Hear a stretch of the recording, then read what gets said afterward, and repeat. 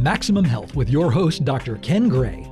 Dr. Gray obtained his master's in both acupuncture and Oriental medicine from the Atlantic Institute of Oriental Medicine. Dr. Gray enjoys both being a physician as well as being an educator. His unique approach to holistic healing has taken him abroad to lecture in Germany and treat sports professionals in Hawaii and France. He is co-author of several books on food therapy. His office is in Jupiter, Florida, where he has practiced for over a decade and where he resides. Now it's time for Maximum Health with Dr. Ken Gray.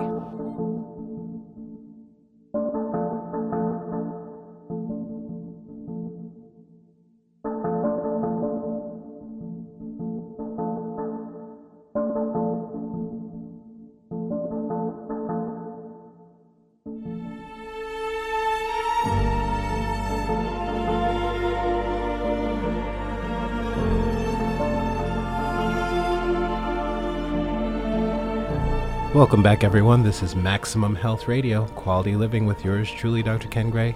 Thank you for joining us every Friday at 7 p.m. Eastern Standard, 88.9 FM, WQCS, that is National Public Radio of the Treasure Coast. I believe we're being picked up in various places, even as far as Canada now, and podcast-related mediums. But the main thing is community, and the community at large we try to serve, and it's global.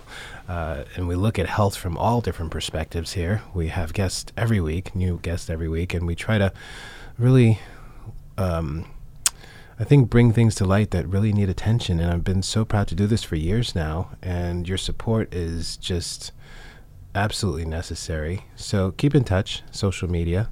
Look me up, Dr. Ken, Doc Ken, various social media platforms, Maximum Health on Facebook, and email me, drken at drkengray.com, and that is Grey. So today we wanted to bring to you a wonderful lady that I met at a fundraiser recently, and we touched base, and I've had Place of Hope on the show before, but I wanted to touch base again because Place of Hope has been working a lot with not only what they've been doing, which is rescuing abused and neglected children for years, since 2001, right, Jamie? Yes. However, there's this big concern that everyone has really been taken aback by, especially with some of the recent news that's really shed light on it, which is human trafficking. Mm-hmm.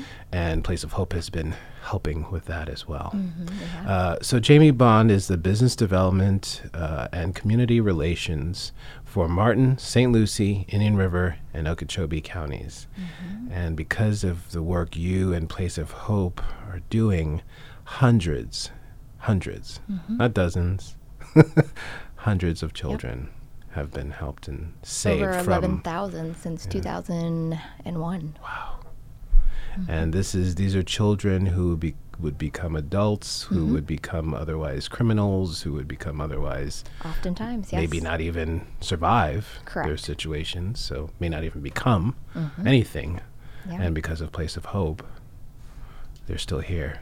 And so our conversation started because when I was introduced to you and you were at Place of Hope, I says, wait, the Haven, mm-hmm.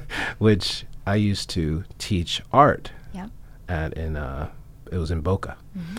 Place of Hope now assumed the Haven, and that's been for years now. Correct. Right? Yeah.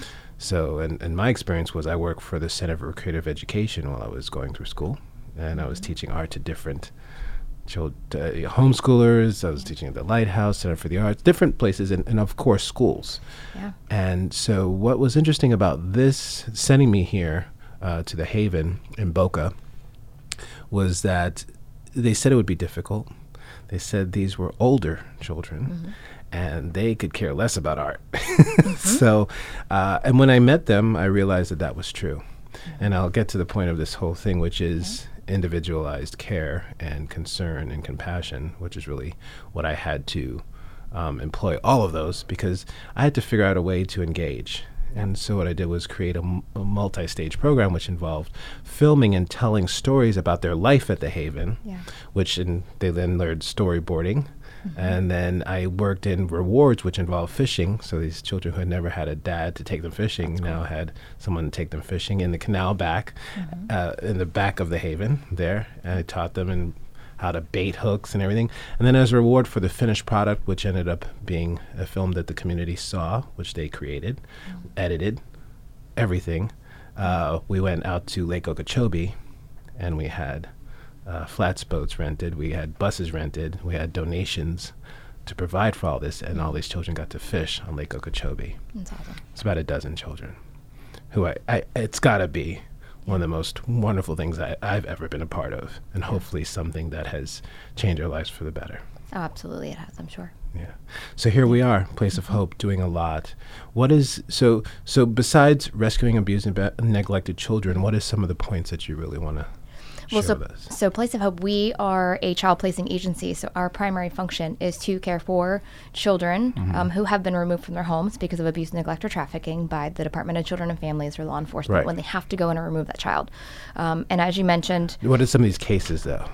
When they have to go in the review? Like, I know it gets kind of graphic, but give us some examples. unfortunately, it's very egregious. The system is so flooded and overwhelmed with children that the tolerance or the threshold to remove a child, unfortunately, is very high. Sometimes it takes a death of a child for DCF to come in and say, okay, we need to remove these other children.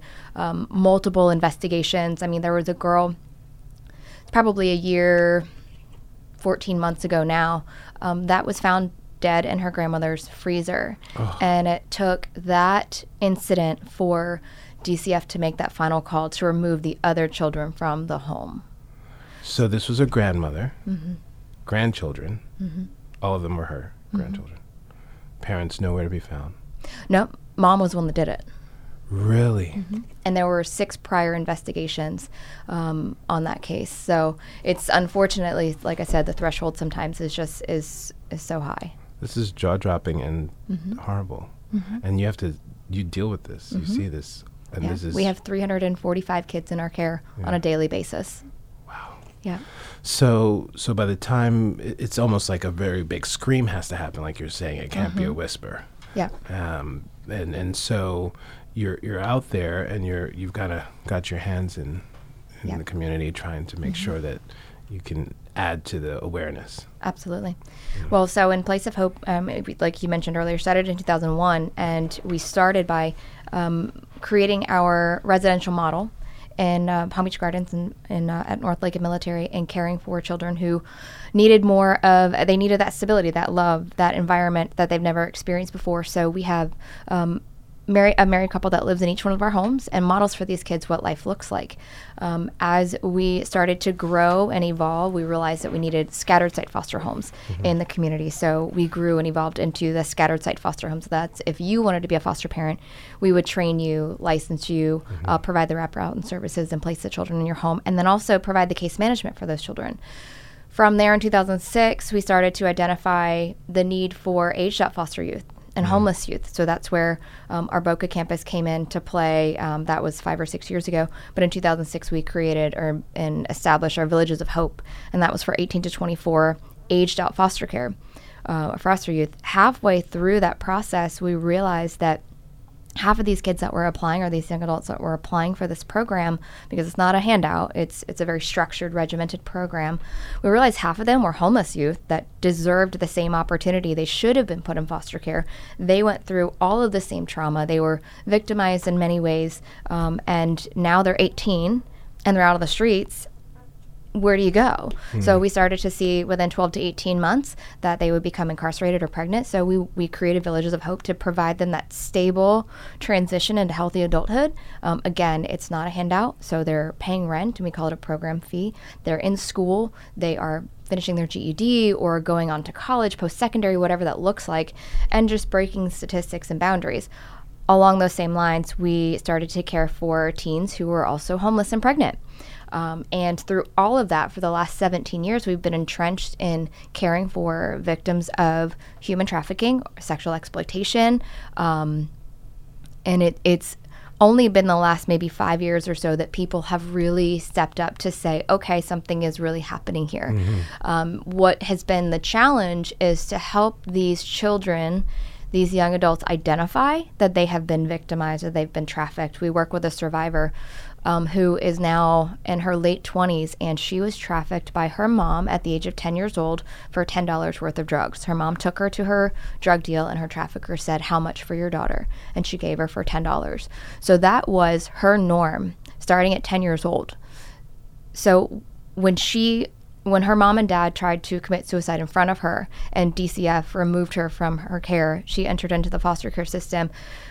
We had asked her, at what point in your life did you realize that you were being trafficked, that this was not normal? And she said, I never realized it because this was my norm. Right. This was what I thought a mom and a dad and a family did. I thought that was normal.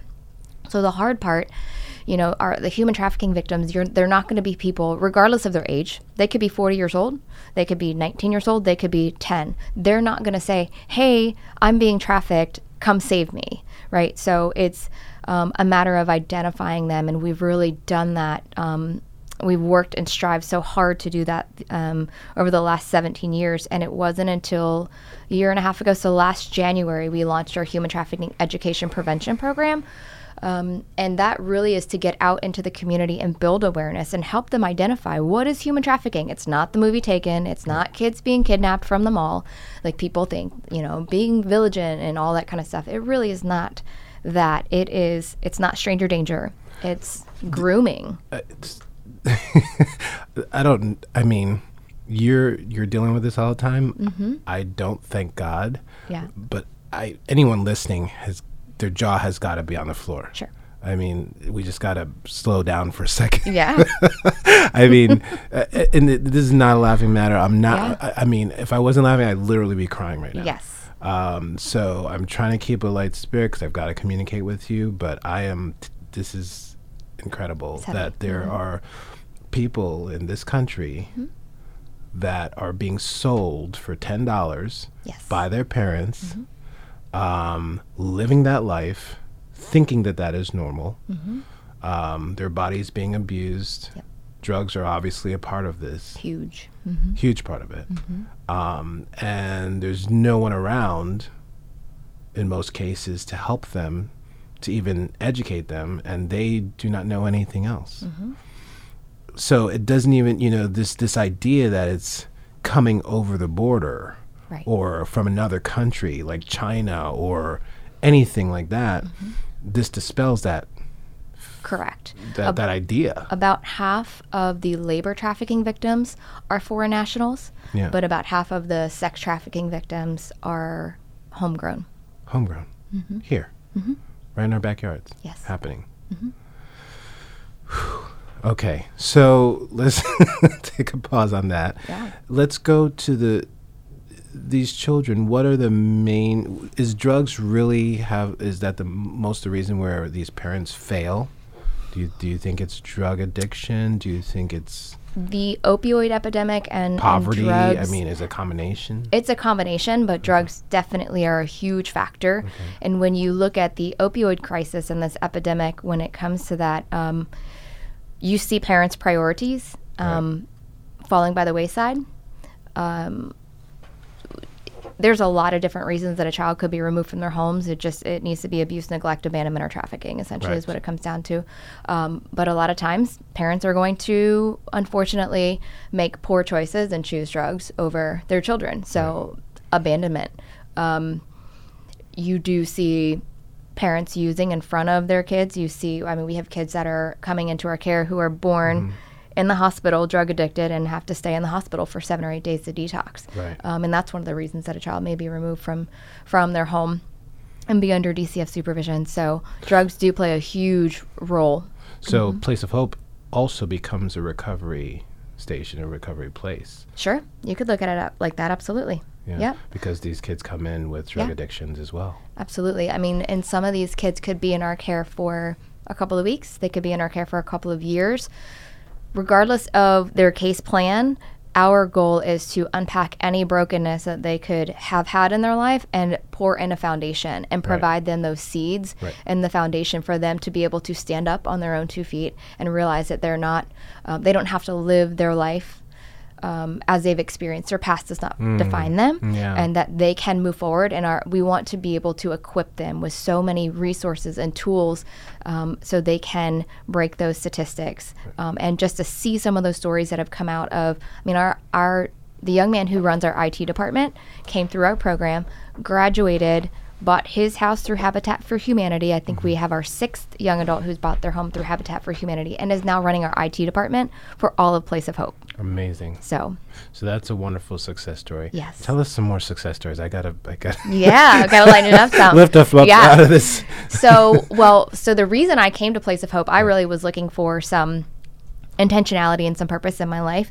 And my background is hotel, restaurant, resort management, advertising and marketing. I ran some banks. I did some different things, definitely not linear and definitely not in the nonprofit sector, but was looking for something and searching for something. And I heard a young man one day on stage at Christ Fellowship give his testimony, how he and his younger brother were previously homeless. Their mom had a mental illness, couldn't take care of them. Not that she didn't want to, didn't love them, it's just she couldn't. So they came into our care, and because of the way that we're set up, we can take in sibling groups. We specialize taking in sibling groups. So Will and Dorson came into our care. They were couch surfing. They were living in abandoned cars that weren't theirs. They were living in hotel rooms anywhere they could, and they were really in survival mode. And they came into our care. We have wonderful relationships with Jupiter Christian, Lake Park Baptist, and King's Academy. They were able to get into Jupiter Christian. Will ended up graduating with honors and going on to Southeastern University with a scholarship to football. Wow. So when I heard him giving his testimony on stage, I'm just standing there crying. I'm like, okay, this is where I need to be. And to this day, Will comes down every summer and works in our shelter with our boys, and is an inspiration to them. And he tells them, he's like, look, I went through this. Dorson, you put any track, football, anything you put in front of this kid, he shatters. And they are the most well-spoken gentlemen you have ever met. And Dorson right now is going on to vocational school to get his master's plumber's certification. I don't know and it's absolutely amazing. They spoke at our Hope Bash a couple of weeks ago, and there was over 700 people in the room, and they both gave their testimony, and Dorson grabbed the mic, confident, just rolling through, like he just had the room, and there's not a dry eye. And you remember why you do what you do, and that's why I'm here, and it's amazing. They're my why. Tell us a little bit about the different heritage spectrums here, race basically. Yeah. A lot of black, a lot of Hispanic, a lot of white. Does it matter? Is it very completely mixed? Completely mixed. There is not one ethnicity that takes favor at all. It really is a mix. Because that's another myth or lie that's out there with all of this. Yeah. They want to put a sort of either a particular race or religion and it's not around it, and it's not at all. Drugs don't discriminate.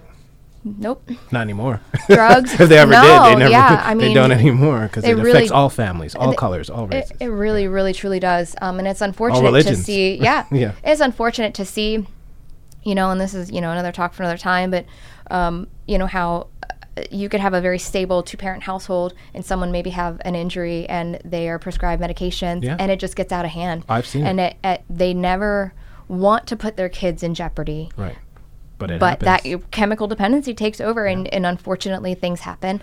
So there really is no trafficking, child abuse. None of that shows any sort of socioeconomic boundary. No. It just, the scenarios are endless. And I'll be the first to say, as a physician, I've helped, and I've sat on boards at the hospital, and I've seen treated so many drug addiction patients.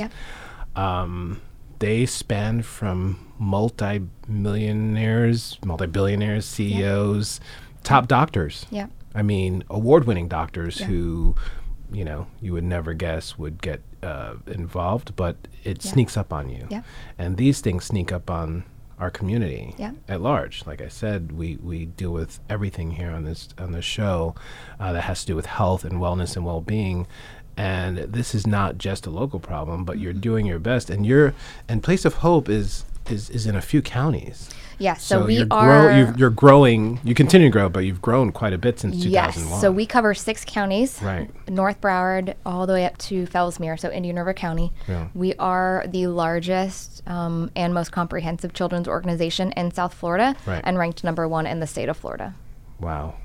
And you're continuing to grow and do great. I mean, these numbers since inception, 50 happy and healthy babies and their mothers have been served through Joanne's Cottage. Yeah. Tell us about that. So Joanne's Cottage is that maternity home that I briefly mentioned earlier.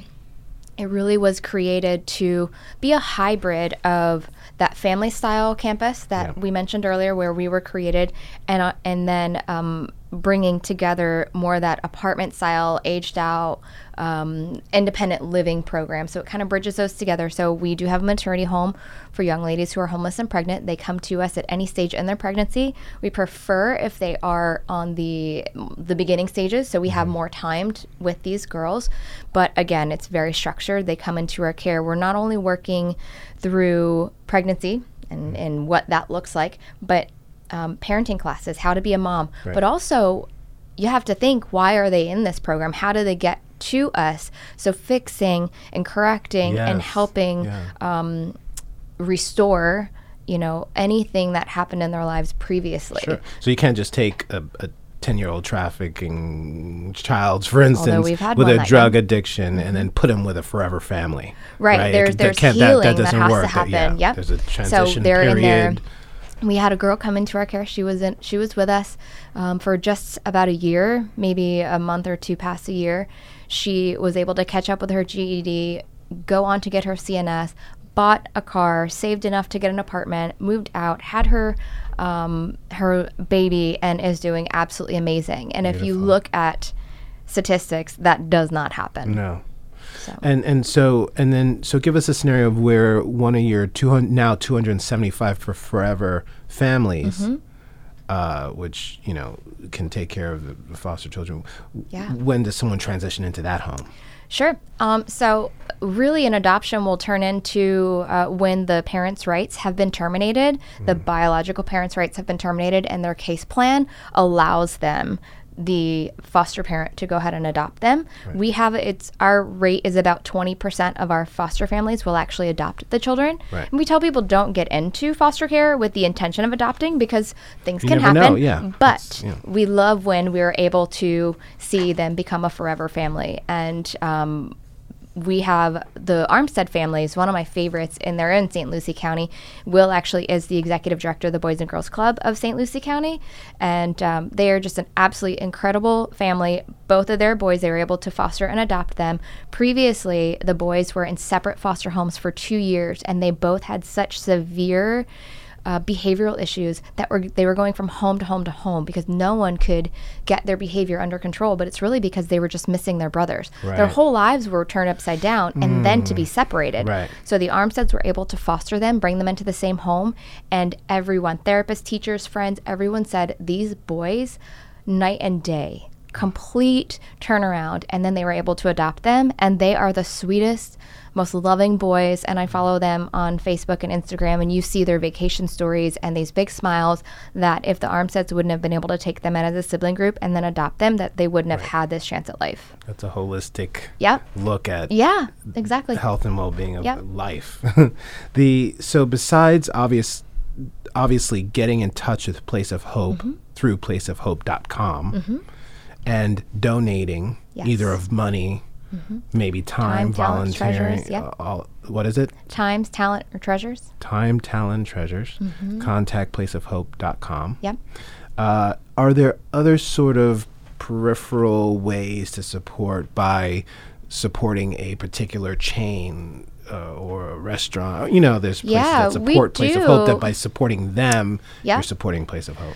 So we have a lot of community partners, and on our calendars we'll list out, like California Pizza Kitchen was doing something last week for us. I think Chick-fil-A might be this week is doing something for us. Our calendar is constantly changing. Good. You follow us on Facebook. All right. You can also see all of those updates. Wonderful. Yeah.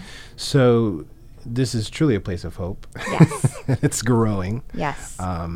This is cause that you can take up and you can see. It's tangible. Tangible. You can feel and see and connect with what you're doing to better your community. Exactly. And it's a holistic approach to changing lives, because from root to branch, or even to flower, in most cases, where these individuals are now flowering into whole lives and becoming parents of their own and reestablishing themselves as citizens and productive human beings. Yeah.